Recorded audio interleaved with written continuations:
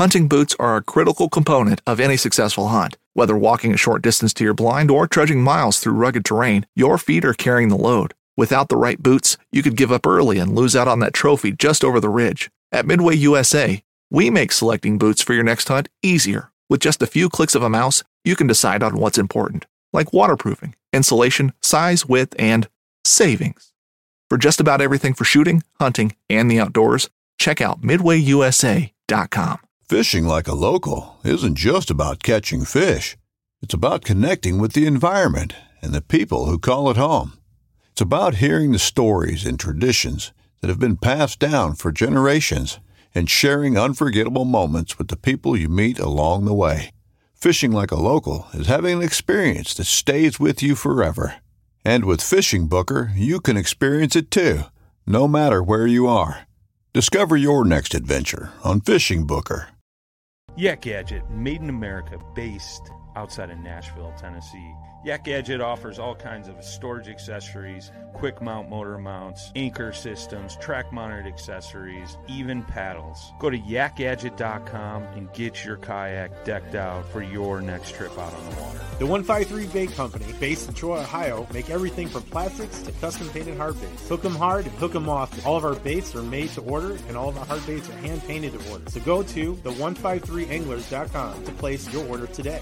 This segment is brought to you by Jigmasters. Step up your game with high-quality performance jigs, spinner baits, buzz baits, and more from Jigmasters.com. And always, when in doubt, get the jig out. You're listening to Bass Fishing for Noobs on the Paddle and Fin podcast with your hosts Ryan Milford and Sean Lavery.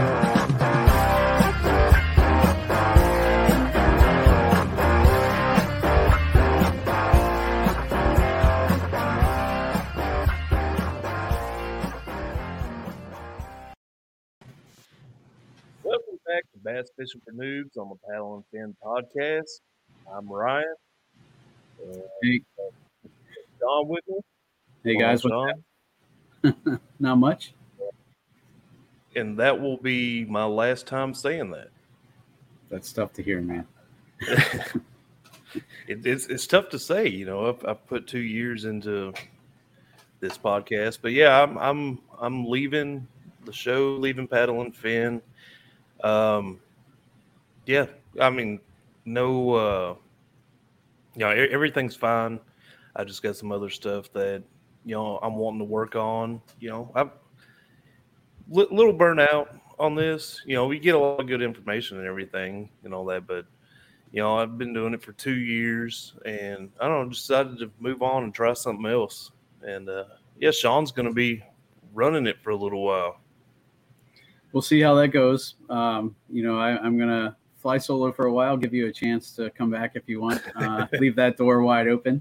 But yeah, we'll see how it goes. I'm going to take it one show at a time and see where we get to. But definitely, man, I wouldn't be here without you. So absolutely thank you for the opportunity to, you bringing me on. I still remember when, I was listening and I kept thinking, oh, well, Ryan's one of the only hosts that doesn't have a co-host. So I'm just going to shoot him an email and be like, hey, you ever think about having a co-host on? And I probably deleted that email like 4 or 5 times because I was like, who am I to reach out to this guy, and just be like, hey, you should have a co-host. And I sent it to you and you were welcoming me with open arms. So I can't say again how much I appreciate you giving me that opportunity. I wouldn't be here.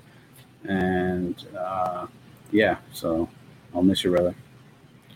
Yeah, man, definitely. And, with this, I think we've talked about it before, but, you messaged me at like the perfect time because I had actually been talking to Brian at the time and was like, look, man, this is getting kind of overbearing doing this by myself.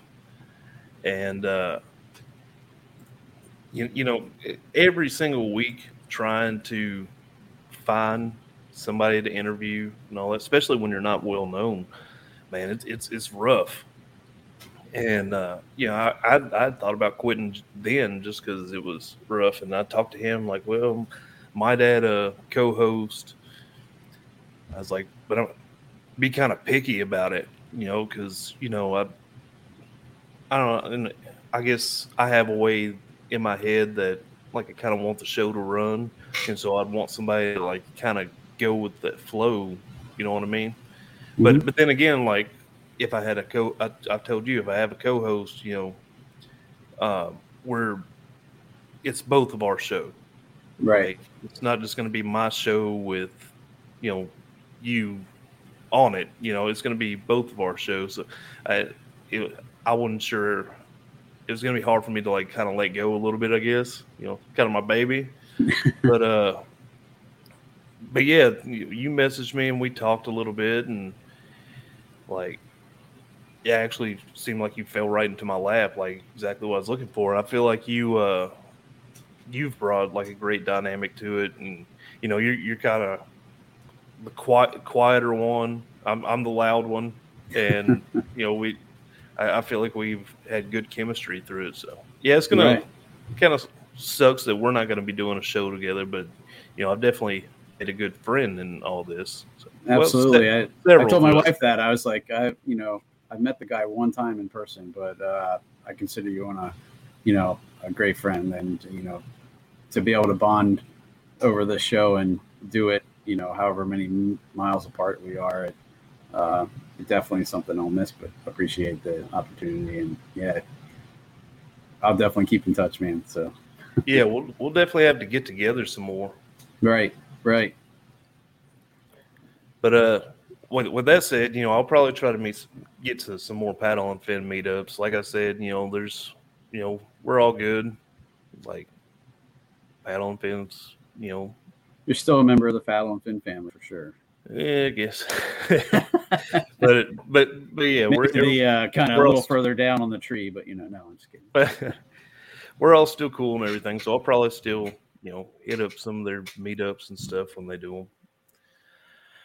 But yeah, so now that that's out of the way, yeah, we got that part done. The sad or the happy part, whatever, depending on how y'all feel about me. Yeah, I think you have a bright future, man, and you're gonna do cool things no matter where you go. So, anytime you need plugged, hit me up, and we'll talk about it. Your ventures on the show. Just let everybody know where you're at and that kind of thing. So, yeah, man. All right, so today's topic. Today's topic is going to be boat ramp etiquette, and this was inspired by, I've seen it a few times, but it just really hit me the wrong way. They're a 2-lane boat ramp. 2 boats can get in there.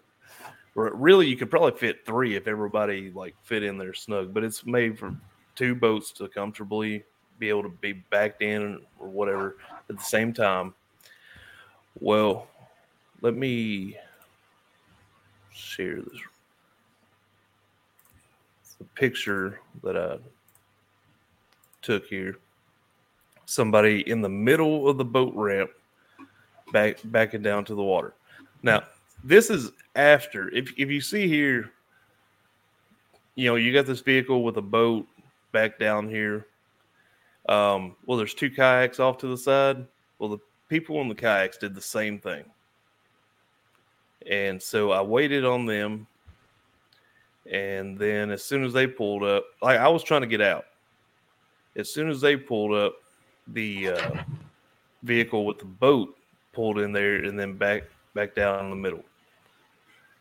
And so I had to sit there and wait on them, and then they weren't set up at all. While they were waiting on the other vehicle to move, they just sat there instead of going ahead and unstrapping the boat and all that, having it ready to put in. So we're going to talk about boat ramp etiquette a little bit. So hopefully we can, show people a more courteous way to use the boat ramp. Right. And I think kayakers often get a bad name, a bad rap for, this exact thing. I've heard it a lot in the boating community. Oh, kayakers are constantly just sitting their kayaks at the, on the ramp and walking away. And, so it goes both ways. It's not just boaters, It's not just kayaks. I've seen kind of, idiots on both ends of the spectrum there, and it gives all boaters a bad name when you know you don't know what you're doing, or you know. So there's definitely some things we'll go over today that can help kind of get that stigma out of there. Yeah, and it generally it does take a kayaker longer to get their boat set up and in the water and everything. So, like, unless you trailer, you know, boats on trailer, they can pretty much get everything they need done, get up to the water, back in there, unhook it, you know, put it up against a dock or whatever they got to do up on the bank or whatever, pull out and go. Where a lot of us, you know, if we carry in the bed of our truck, we got to back down to the ramp, unload that, then take everything out of the truck that goes in the kayak and put it in there where it goes, and you know, can take 10, 15 minutes sometimes. So, but yeah, so how do we start this off? We just the first thing would be, you know, try to have as much of your stuff ready before you get there. Most boat ramps will have a spot where you can pull in and prep, if you will.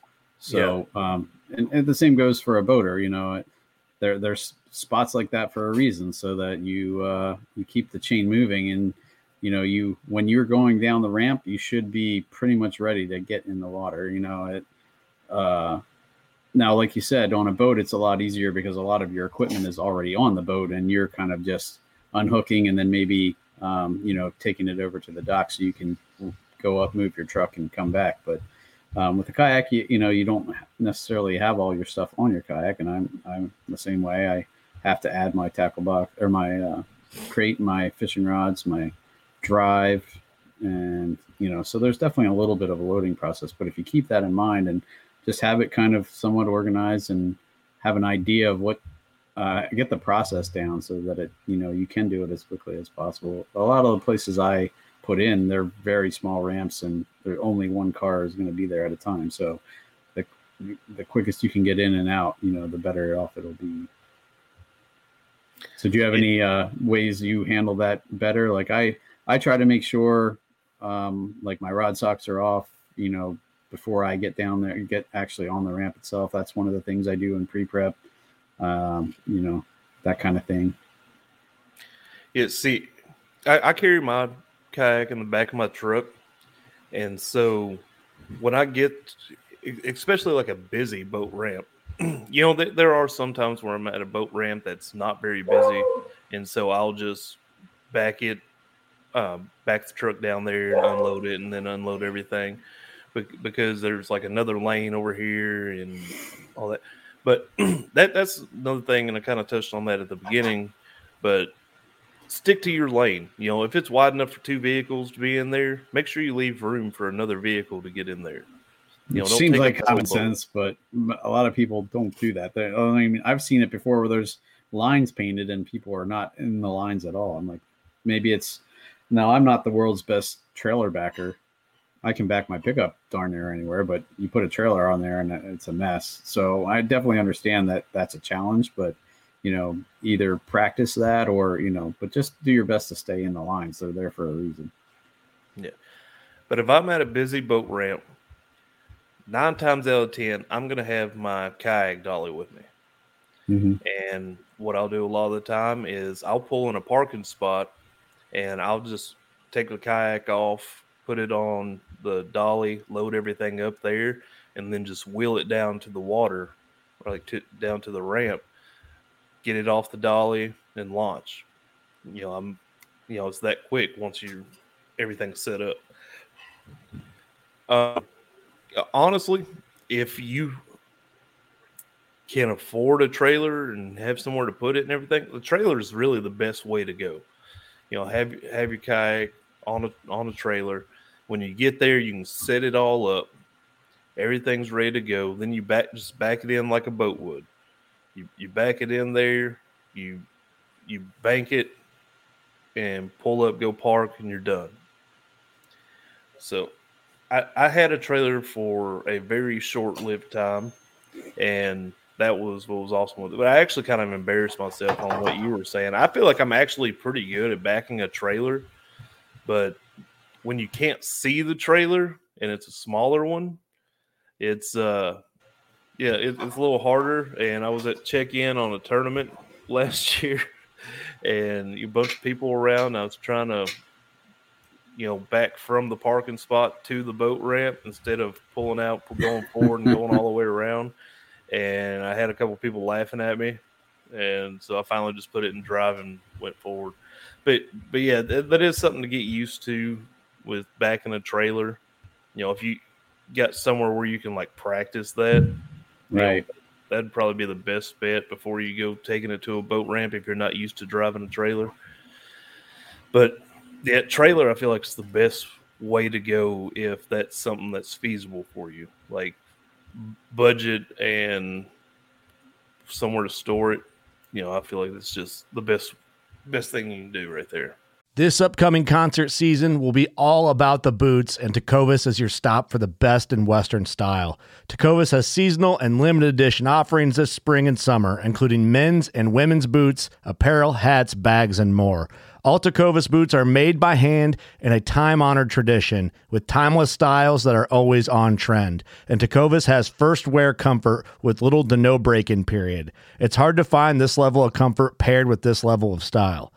Stop by your local Tecovas store, have a complimentary drink or two, that's WCB style, and shop new styles. The smell of fresh leather and friendly staff are at your service. Many stores even have leather custom branding to make your boots truly personalized. And with regular live music and events, there's no in-store experience like it. If you can't make it into a store, just visit tecovas.com. That's TECOVAS.com. They offer free shipping on all boots, as well as free returns and exchanges, and ship right to your door. Go to tecovas.com and find your new favorite pair of boots today. I definitely want to do that too. I mean, that's definitely on my list of things for my kayak is a trailer, because it's easier to put it on a trailer, I would think, than putting it in the back of your pickup truck. It doesn't have to go as high. Like you said, you can load it and unload it, have it loaded somewhat, before you can get to the ramp. But I definitely backing would be something I need to work on.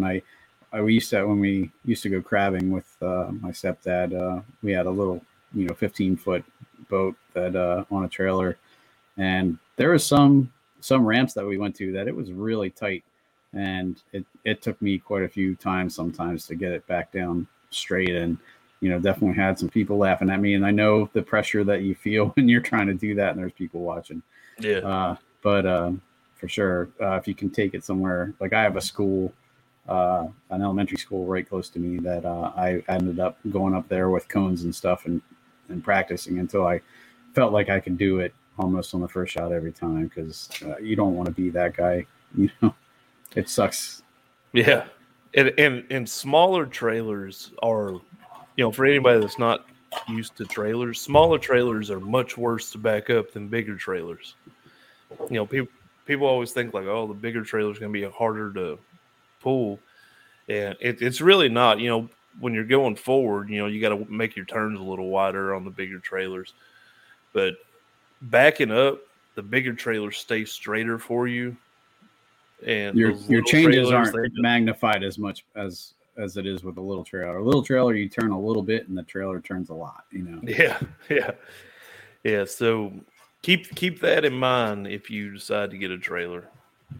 But if you do the trailer, definitely have some sort of kayak dolly. I'm going to clarify that.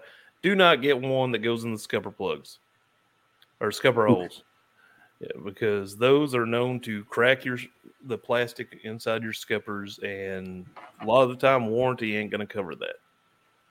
I think Hobie supposedly have reinforced scuppers on the ones you're supposed to use them on, but even so, I still wouldn't trust it. No, I've heard the same thing. So like I use the C-Tug. I've broken the kickstand off it a few times. Luckily, they're cheap online. You can find them. I think it's like $10 to replace the kickstand, because if you I've had it before. I had it on the ramp and trying to pull it up, and it starts rolling backwards. If that kickstand catches it, it can snap it right off. Like I said, it happened to me once when I was at a ramp, and once when I was actually moving to my new house. My friend was pulling the kayak up onto a trailer for me, and the kickstand was down and he didn't know it, and he just busted it right off. So definitely something to keep in mind. And I've had, I did that too when if the ramp is busy. A lot of times I would do the same thing. I'd park in a parking lot, or in the parking lot, put my kayak on the cart and wheel it down that way. But there's sometimes I've struggled with that too. If the ramp is steep, sometimes pulling your kayak up that ramp can be a pain, but it definitely makes it quicker, Yeah.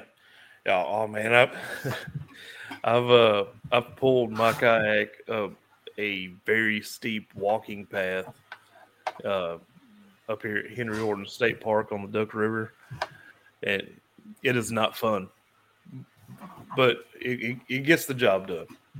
When we went to Deep Creek, I took mine down a crazy long walking path to get to the water, and I actually didn't have the cart centered, and I dumped my kayak twice. And I should have centered it after the first dump, because I have all sorts of little hooks and stuff in my cup holders and stuff, and I was picking that stuff out of the grass. It was a pain.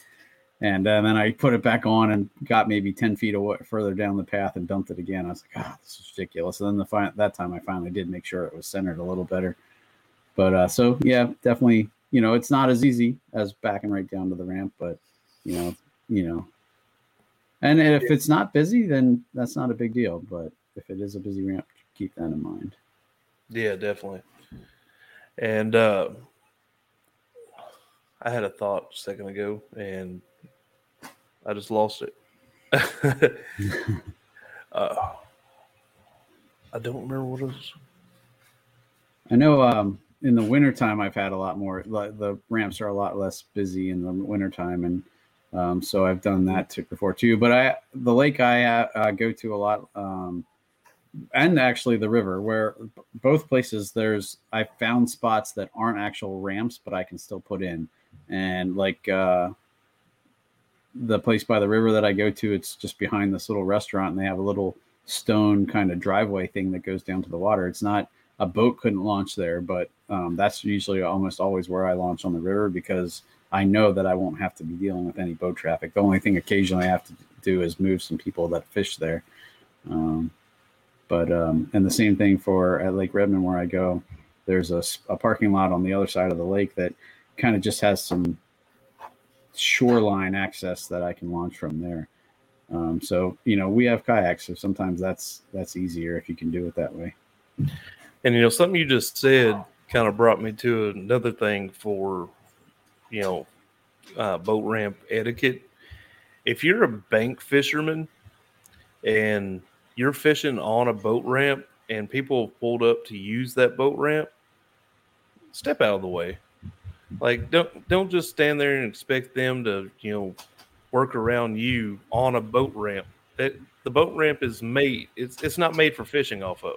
It's made for launching boats and stuff. So, yeah, just be courteous. Step out of the way. Let them do what they need to do, and hopefully they'll be quick, and you can get back to what you're doing. And I've seen that several times. People want to fish from the boat ramp, which I don't even really understand that too much. Like, maybe like a really low traffic area, but in a high traffic area, like there's a lot of people going in and out of there. There's probably not going to be, it's probably going to be hard to catch a fish right there. Yeah, you would think so. I mean, I've seen videos online where, like, some of the YouTubers I watch where they will go up to the ramp and, make a few casts, and sometimes they do catch stuff. I mean, I think boat ramps, like roadbeds, kind of are a hard structure that fish sometimes relate to. Yeah, that's true. But that, just like you said, I don't know how many times I've been fishing at the lake and going to that one spot, and there's people there fishing, and I'm like, hey, do you mind if I just come in there? And they're like, like it's a major inconvenience. I'm like, dude, that's the only place for me to get out.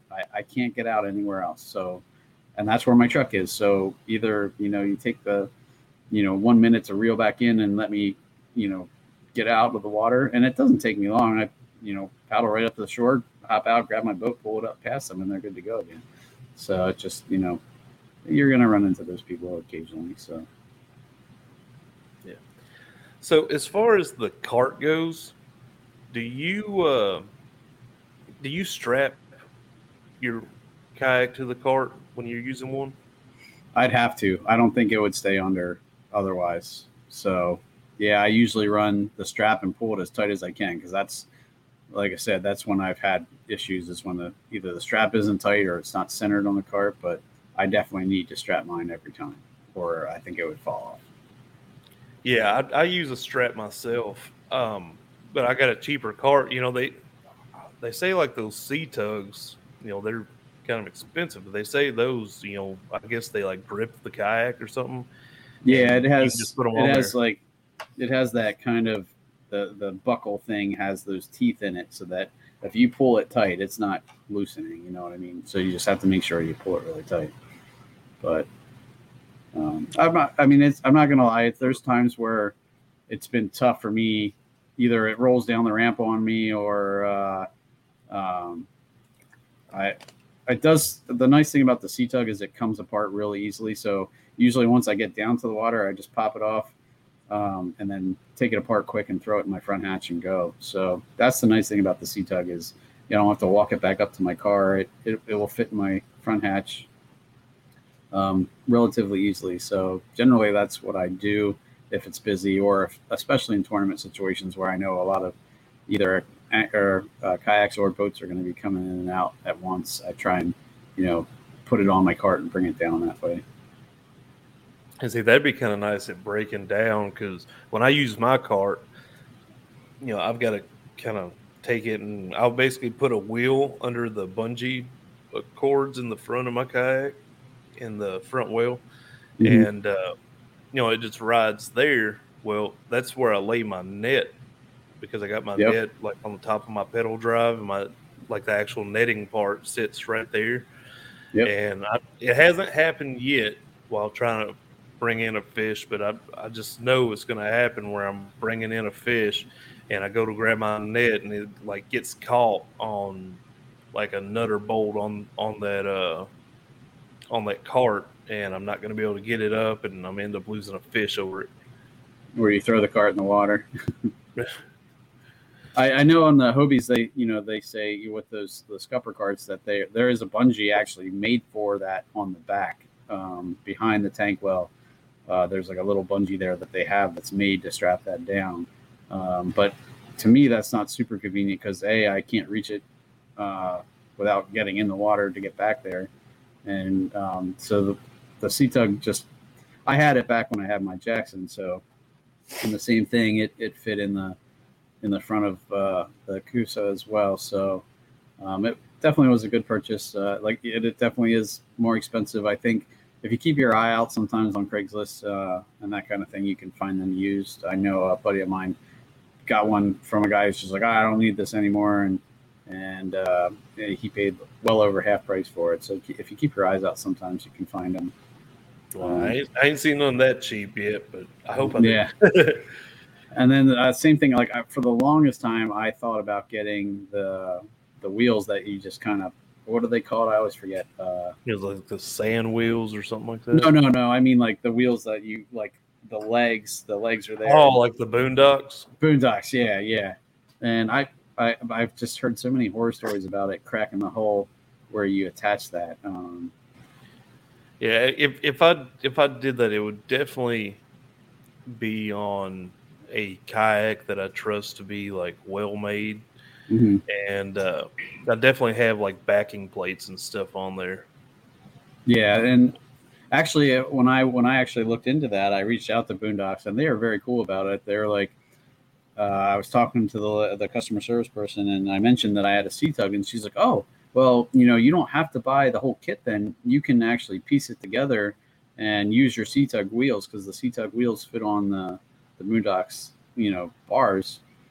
And I was like, oh, okay. So I just about pulled the trigger, but then I started watching videos and reading online and saw a bunch of people saying how it cracked their kayaks. But, the same thing, like we always say, you only hear mostly the negative stuff. So there could be, 75% of the people who do it have no problems. And you're only going to hear from the 25% of people that do, and maybe they. I don't even know if I say that. I'd say like you hear from like the 5% in most of those cases.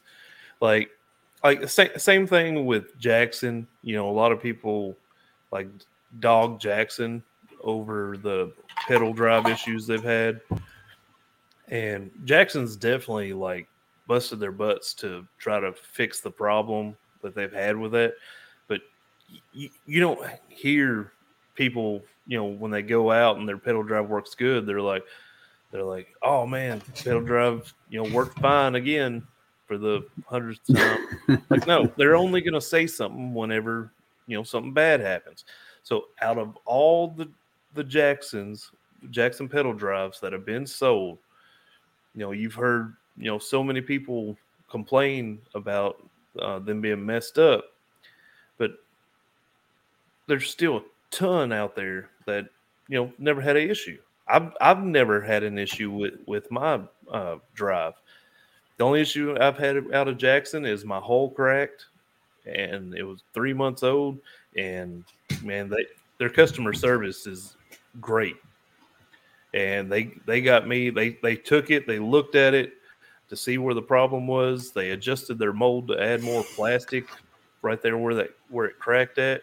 Because mine was the first one they had issues of. But after I reported mine, there was a couple others, I guess, that had that issue. They added more plastic in that spot, made me a brand new kayak, new drive. They even upgraded me to the new ceramic bearings that it just came out with instead of the stainless steel.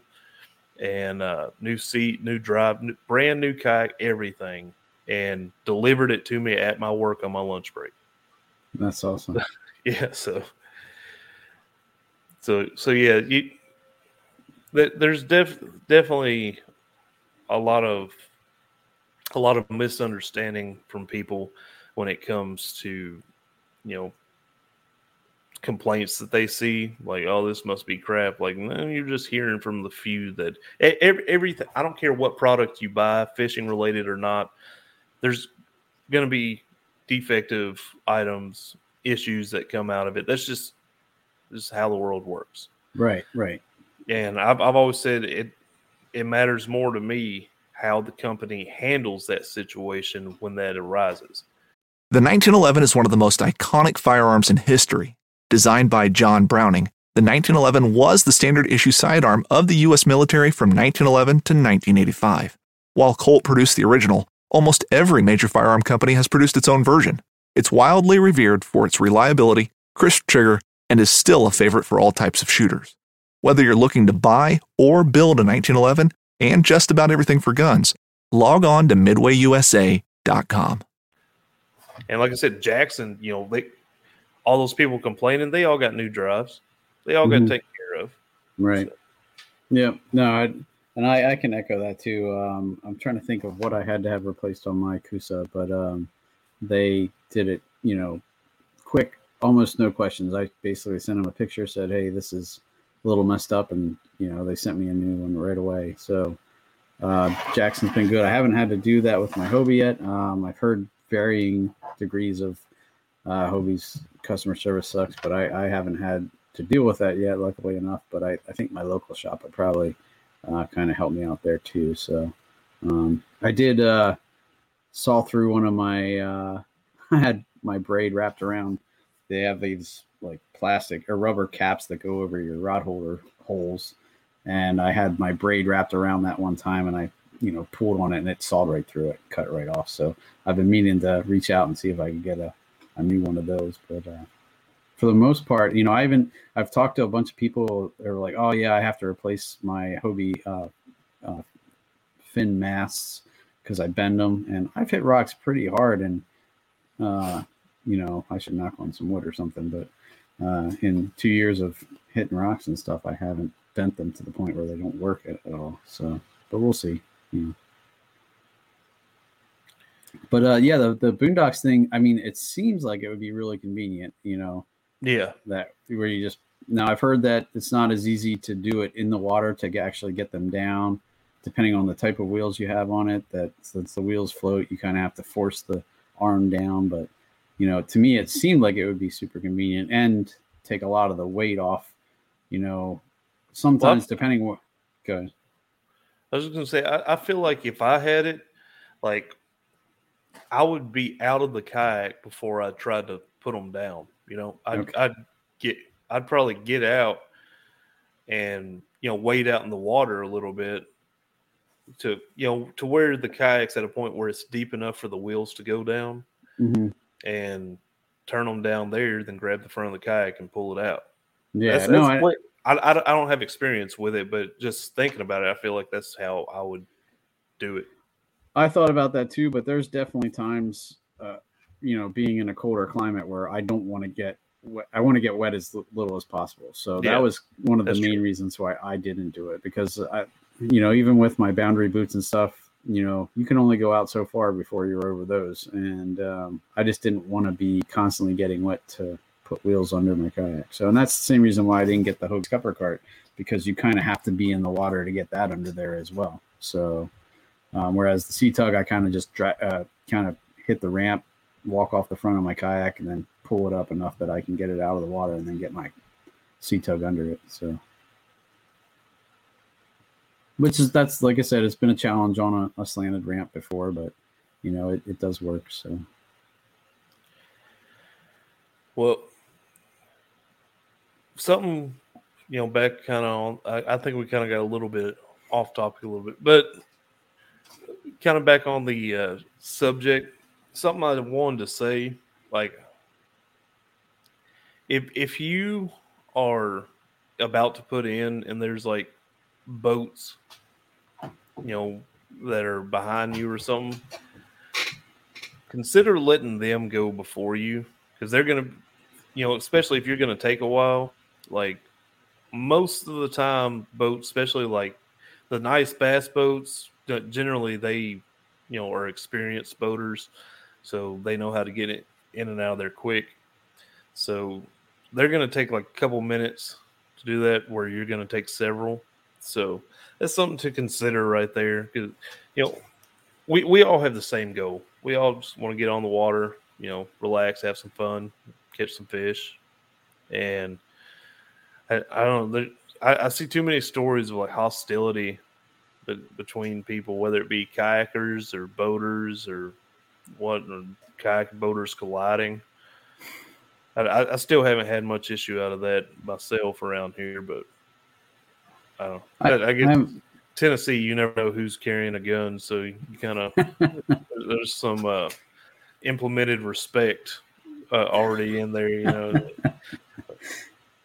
I've heard the same thing about Texas. They just, there's not as many arguments because you never know, but, I can't say that I've seen a ton of arguments either, or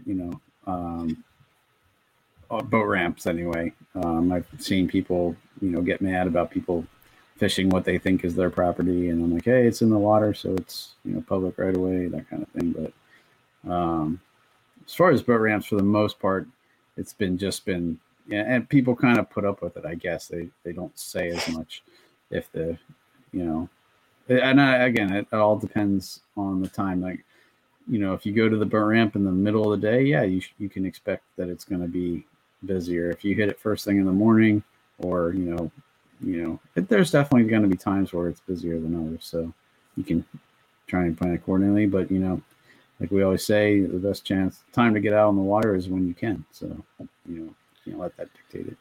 Yeah, definitely. I was going to add to that, but that thought slipped my mind too. But I would say the other thing I was thinking, we talk a lot about kayaks, but if you are boating and you're using the ramp, make sure you use the docks. Like, that's what they're there for.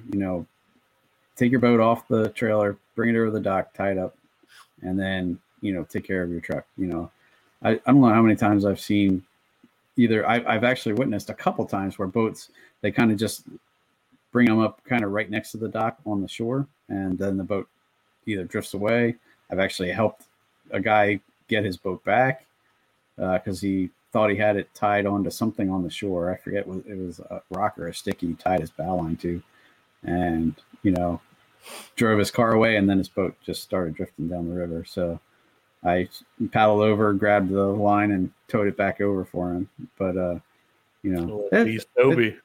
Yeah. It's there's definitely learning experiences as you go. I definitely didn't, do everything right my first time either. So you have to extend people some grace. with that as well. But Yeah, for sure.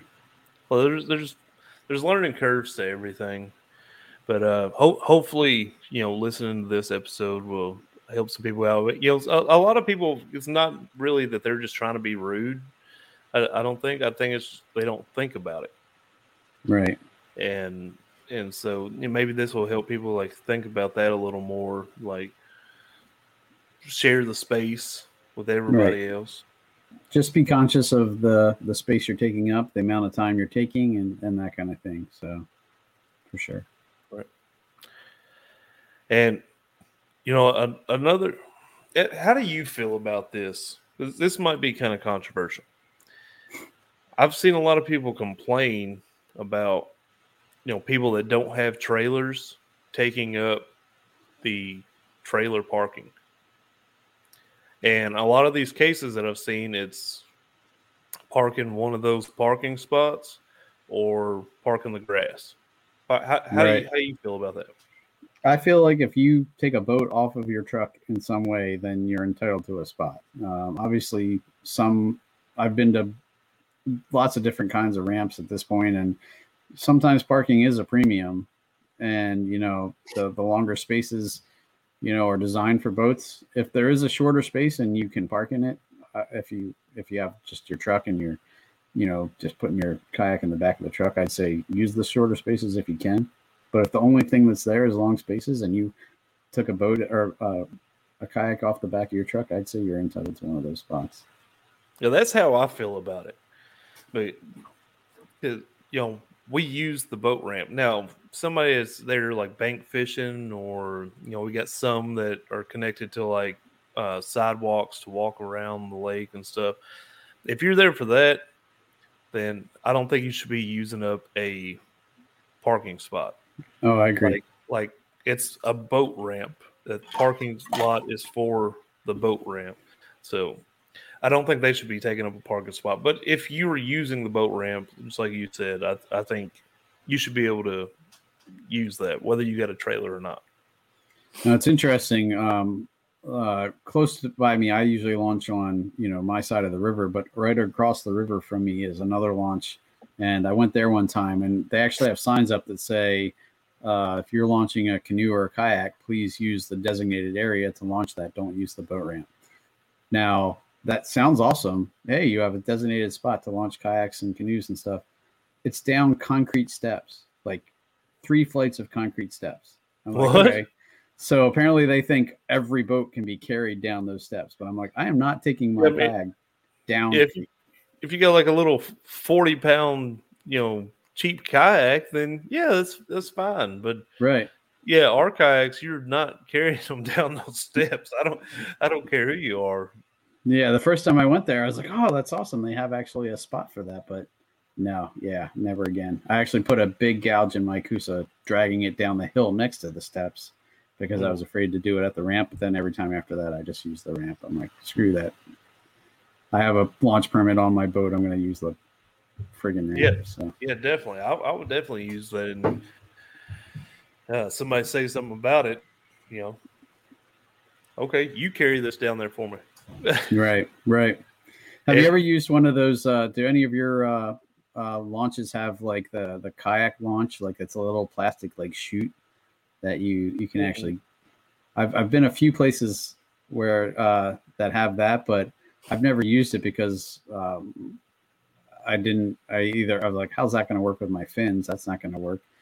But I can see where like a sitting kayak, it would be nice to actually get in, sit down, know your kayak's kind of a little stationary before you kind of push off. But yeah, it's becoming a lot more popular, or a lot more prevalent, I should say, around here. I forget where I was. I was just someplace where they just added one of those, and it kind of makes sense to me, but at the same time, I don't think it applies to every kayak. So. Yeah, I haven't seen that, and I figured more would like at least like little areas to launch your kayak would pop up. Just out of the amount of extra kayak traffic we have now, COVID, everybody bought a kayak. If they didn't buy a kayak they wanted to, they just couldn't find one. So Right. So there's a lot more people kayaking now here, and it's pretty much year round. And so I figured there'd be more of that pop up, but I haven't seen it. Well, there's another interesting thing too. I read one time there was a discussion on the local lake Facebook group that I have, where they were talking about, oh well, kayakers shouldn't use the boat ramp because they can just launch from anywhere on the shore. And then there was a guy who said he was like a game commissioner, game warden, or whatever, and he said, "Well, if I see you launch from the shore, I'm going to write you a ticket." I'm like, "How's that work?" He's like, "Well, if you have to have a launch permit, and that means you have to use the launch." And so I don't. Again, I can't remember. Then there was a lot of back and forth there about whether you're allowed to just launch anywhere. And to be honest, I don't know what the rule is for that. But I would feel like if you can get access to the water, you should be able to launch there. But I don't know. And I've heard, Drew Gregory talk about, if there's enough water at a bridge, he'll pull off the side of the road and launch right there. If he can get his kayak down down to the water, he'll do it. So I don't know what the rule, like the law is for that, but it was just weird to hear that guy talk like that. And he's like, well, yeah, I see you launching just from the shore, not from the ramp, I'm going to write you a ticket. And I was like, okay. But there was another guy that was the same thing. It's like, well, I'm a game warden too, and I don't think that's true at all. And so, it was just an interesting conversation I remember seeing. Yeah, I've never heard that before, so I don't know. I know here, pretty much anywhere public property you can launch. Okay. I know my brother-in-law, he built a canoe out, from scratch, just strips of wood around a form. And, he went to the DNR and they're like, well, you have to get a launch permit for that. And he's like, I don't want to put a sticker on my beautiful wooden boat. And they're like, well, sorry, you have to, if you want to use a Pennsylvania Department of Natural Resources launch, you have to have the launch permit displayed, stuck to the side of your kayak or your canoe. So what he ended up doing was he made like this extra piece of wood that he stuck the sticker to and then hangs it on the side of his kayak. It just kind of hangs on the side of his canoe. Just as a way around it, because his canoe is beautiful, and to put a ugly yellow sticker on it, he's like, I'm not doing that. So y'all have to, like, I guess kind of in a way, like, register your kayaks up there, right? If you're going to use, and not every ramp is a DNR ramp, but if there's every ramp that's a DNR ramp, there's a sign that says, whatever, Pennsylvania Department of Natural Resources, and if you use that ramp, technically you're supposed to have a launch permit. Now the launch permits are $20 for 2 years, I think, so they're not expensive. But yeah, I mean, not everybody wants to stick a sticker on their boat, and see, they haven't done that here yet. As long if you have a trolling motor or gas motor, you have to register your kayak. You have to get like the numbers on the side and all that, and then the numbers on the side are permanent, and then you got another sticker that every time you update it, you can buy a 1 year, 2 year, or 3 year, and you got to put that on there. Right. No, in Pennsylvania, the same way. If you have a motor, any kind of motorized boat, if I put a motor on my kayak, I would have to add the numbers and everything. It actually, when I got my Hobie, the place I got it from was a boat dealer too, and they said, well, we'll register it for you, even though it doesn't need to be, and you can keep that registration going. But the nice thing about that is then when I go to other states, there's something that it saves me from having to do. Like if your boat is registered with the numbers in PA, it lets you take your boat more places, I think, out of state. Midway USA brand product designers have one straightforward goal: develop high quality, technically sound products and deliver them to customers at reasonable prices. If you are immersed in the shooting sports industry and pay close attention to every single detail, you know our products are built right and stand up to everyday use. Who has shooting mats and range bag systems to hunting clothing and just about everything for the outdoors? Log on and shop 24/7 with super fast shipping. MidwayUSA.com. See, here, if you don't have any type of motor, you don't have to do anything. Like, you don't have to pay anything to use the launches or anything like that. And I feel like it's coming.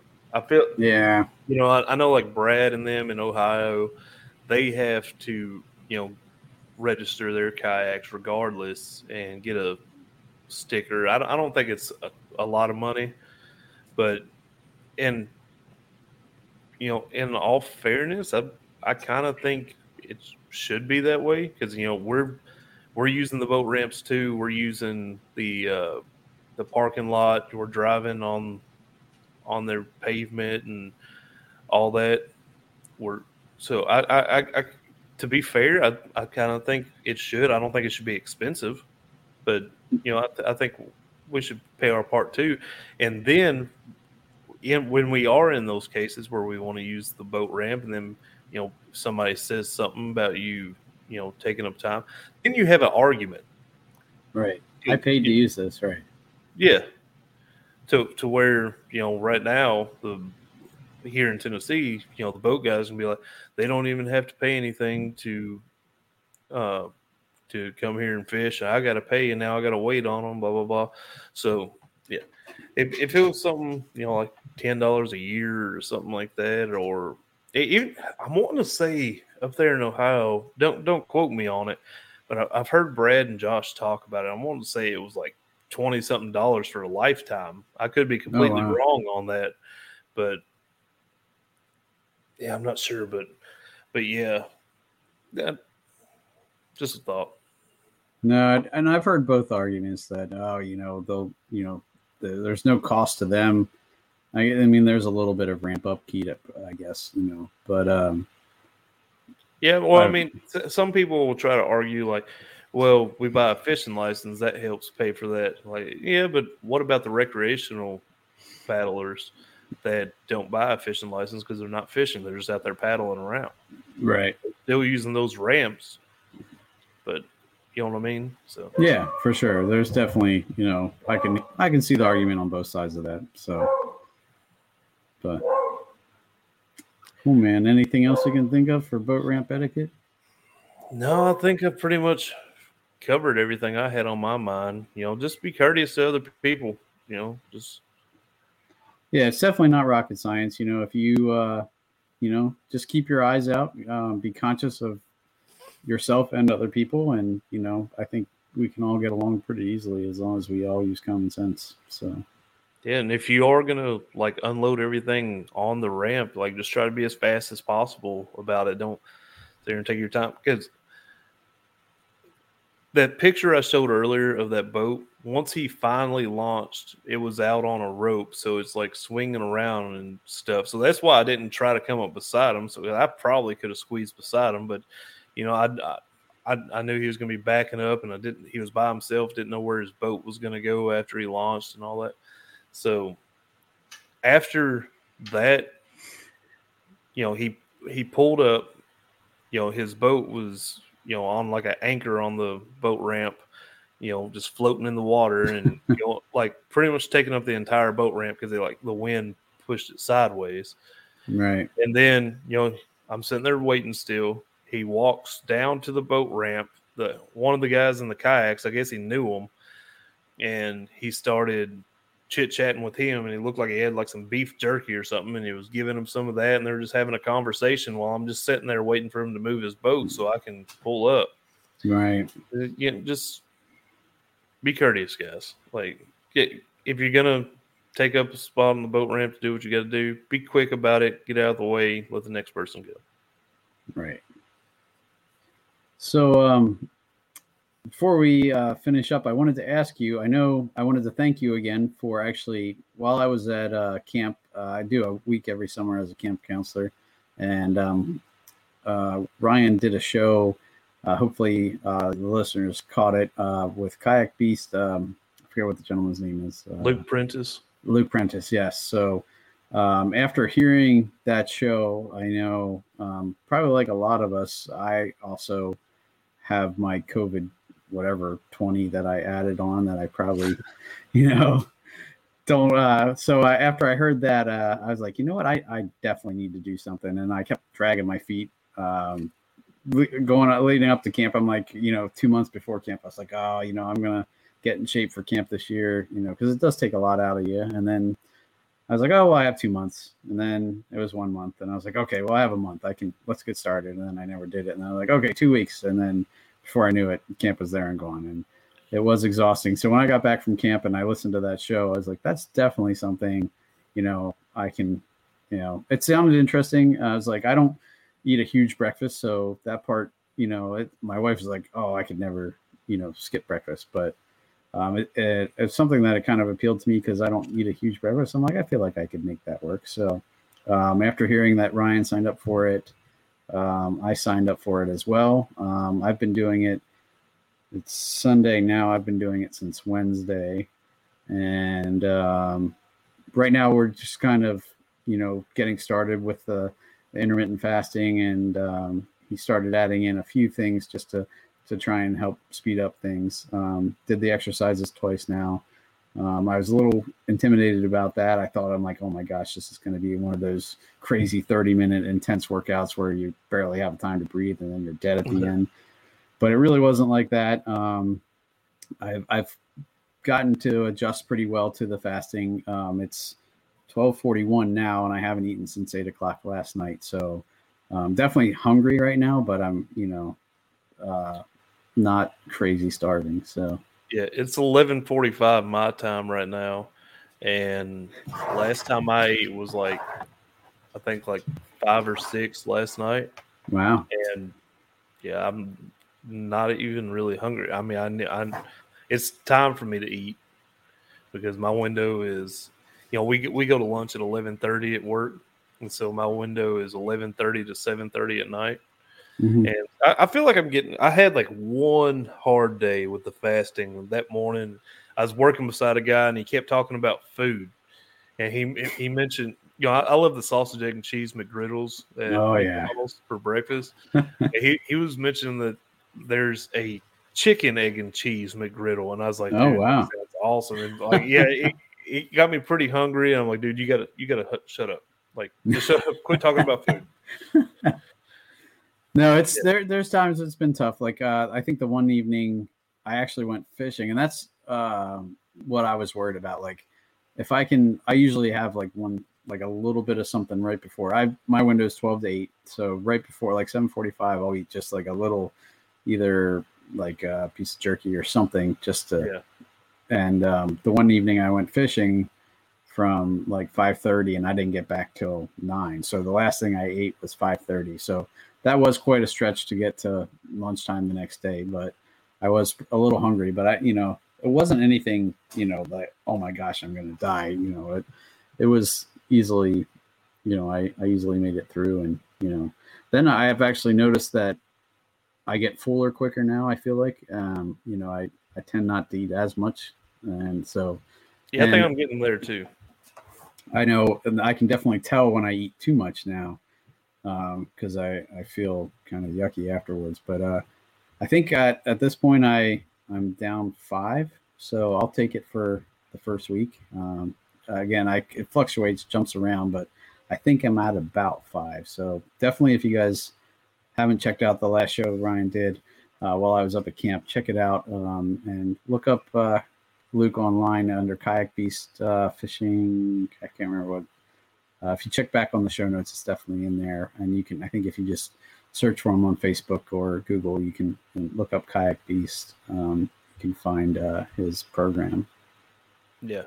And I think I'm down around 3 pounds so far. And I on top of weight loss and all that, I think one good thing for me is, I'd quit drinking I was going to say Cokes. I say Cokes, soda, pop, whatever you want to call it. I quit drinking them for 2 years, and then I had one day, and I got started back for the last year and a half, and I've been drinking them pretty heavy. And I drink 1 bottle of water a day generally, and since I've been doing this past week, I've been drinking 5 or 6 bottles of water a day, and then for lunch, I'll have a Gatorade Zero. And for dinner, that's kind of been my cheat meal, I guess. But I've been having a glass of sweet tea with my dinner. Mm-hmm. But, it's helping me get back off the cokes, and so like that is a big thing to me because those things are just terrible for you. I know they're terrible for you, but I kept drinking them. But yeah, so I'm drinking a ton of water now, and I feel like that alone has kind of made me start feeling a little better. Drinking more water, feel like not as sluggish. Right. No, I that was one thing I was going to say.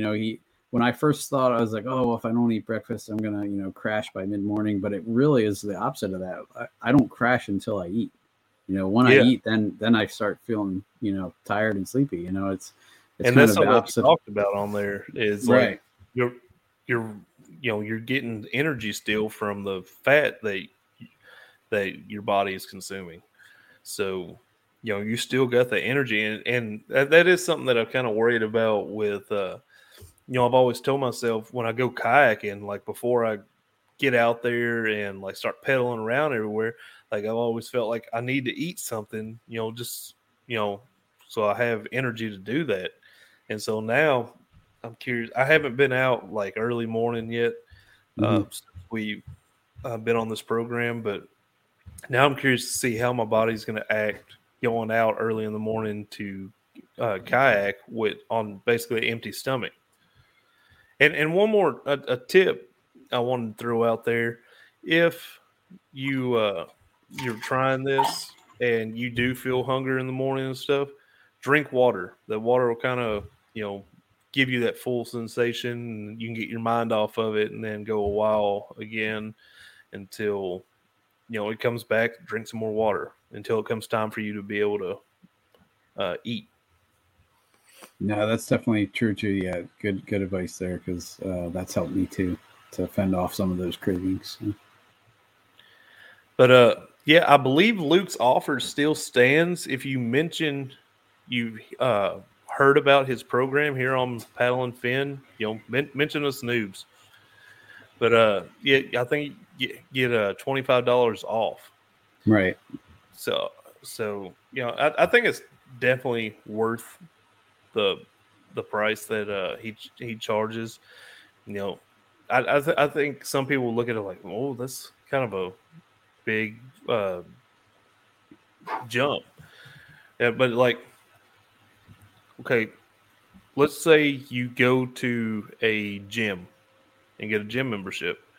Like, how long are you actually going to do that?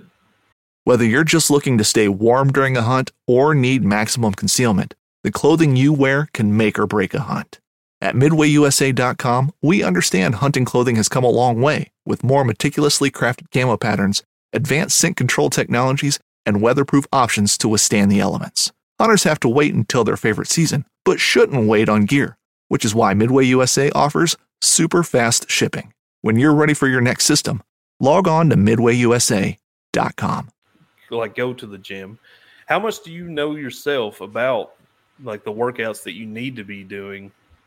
Like, you're not getting any guidance for that low fee. I know, me being in a small town, our gym for me and my wife, it's like $50 or $60 a month, and so that adds up pretty quick. Right, for sure. And I mean, Luke knows what he's talking about and he gives you so many different things. Over 20 years. He'll walk you through every exercise, but he also then goes through all the nutrition stuff too. And he doesn't just say, eat this because I'm telling you to. He explains why why you're targeting certain meats and certain vegetables and leaving other things. He really goes in depth and it's a lot of interaction. Like you get an app that has all the information in it. There's Facebook groups where you can go in and talk about your successes and your struggles and stuff and get feedback there as well. And he's also, super available for, before and after the workouts and stuff online, like on the video chats and stuff. So definitely a cool guy, very supportive and what's the word I was thinking of? Excuse me, enthusiastic about it. So check him out. Yeah, and to go off something you just said, like if you've got a question or something, send him a message. He's very responsive on there, and he's a really good, cool guy to talk to. So yeah, if y'all are like us, I Sean kind of made me put my foot in my mouth because I said on that episode, like, I need this more than Sean does. And then Sean heard it, like, yeah, I need this too, and jumped on there. So, but yeah. Well, I was 175, and that's the heaviest I've been for a long time. So I don't mind throwing that out there. After seeing the success that Dustin had, for those of you guys who listened to the saltwater segment, did this program, and I think he's at like 38 pounds or something like that. Last I heard, it was 32 pounds in 8 weeks. Now, okay, that's what it was. It's been like a week or two since then, so I don't know if he's lost more. But yeah, he's had great results. But yeah, and the thing with it, you can still eat whatever you want, pretty much. Right. Just, the better you eat, the better your results are going to be. Mm-hmm. But yeah, no, for so far, I'm enjoying it. So. Well, yeah, man. So I guess this is it, huh? I guess so. Well, again, thank you for everything. Know that you are always welcome back here anytime. So, if you pick up a new technique and you're killing it, you got to let me know so you can come on and talk to me about it. All right. Yeah, man. I appreciate everything you've done, to help the show out. Once you came on, because, like I said, it was rough at the time, and then you came on, and I feel like we've built a pretty cool show, and it kind of sucks to walk away from that, but I just think it's time to move on and work on something else that I've been wanting to. So I'm excited to see what kind of things you do with the Tennessee fishing scene and kayak fishing scene, and that kind of thing. I think you can do a lot of good stuff. So yeah, and you're I'm curious to see where bass fishing for noobs is going to go.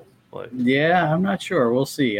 No big changes in the immediate future for sure. I'm gonna just kind of take it, go with the flow as I do. Yeah, just keep trying to make it, man. But I'll miss you, brother. And like I said, the door is always open. So, all right. Yeah, man. And best of luck to you and the rest of Paddle and Fin. And yeah, we'll have you back on. So, all right, guys. Well, thanks for tuning in again. I will be back next week. We'll see who I can get to talk to. But this has been the Bass Fishing for Noobs segment on the Paddle and Fin podcast, where we bring you the techniques, the tricks, and the tips to help you rip more lips. Thanks, guys. Later, y'all. Thanks for tuning in to another killer episode on Paddle and Fin. Don't forget to go check out our website at paddle_and_fin.com. Don't forget to check out the YouTube channel at Paddle and Fin. If you got a question, comment, want to hear from a future guest on a future episode, feel free to email us at paddle_and_fin@gmail.com. Don't forget to follow us on social media at Paddle and Fin on Facebook and Instagram. Shout out to our show supporters, Angler. The Angler button and app just makes for a better time on the water and creates a virtual logbook for every fishing outing out on the water. Shout out to Rocktown Adventures, located in northern Illinois, for all your kayaking, camping, and hiking needs. Shout out to Jigmasters Jigs. When in doubt, get the jig out. Go to jigmasters.com. One of the most legendary shows in the outdoors is on Waypoint TV.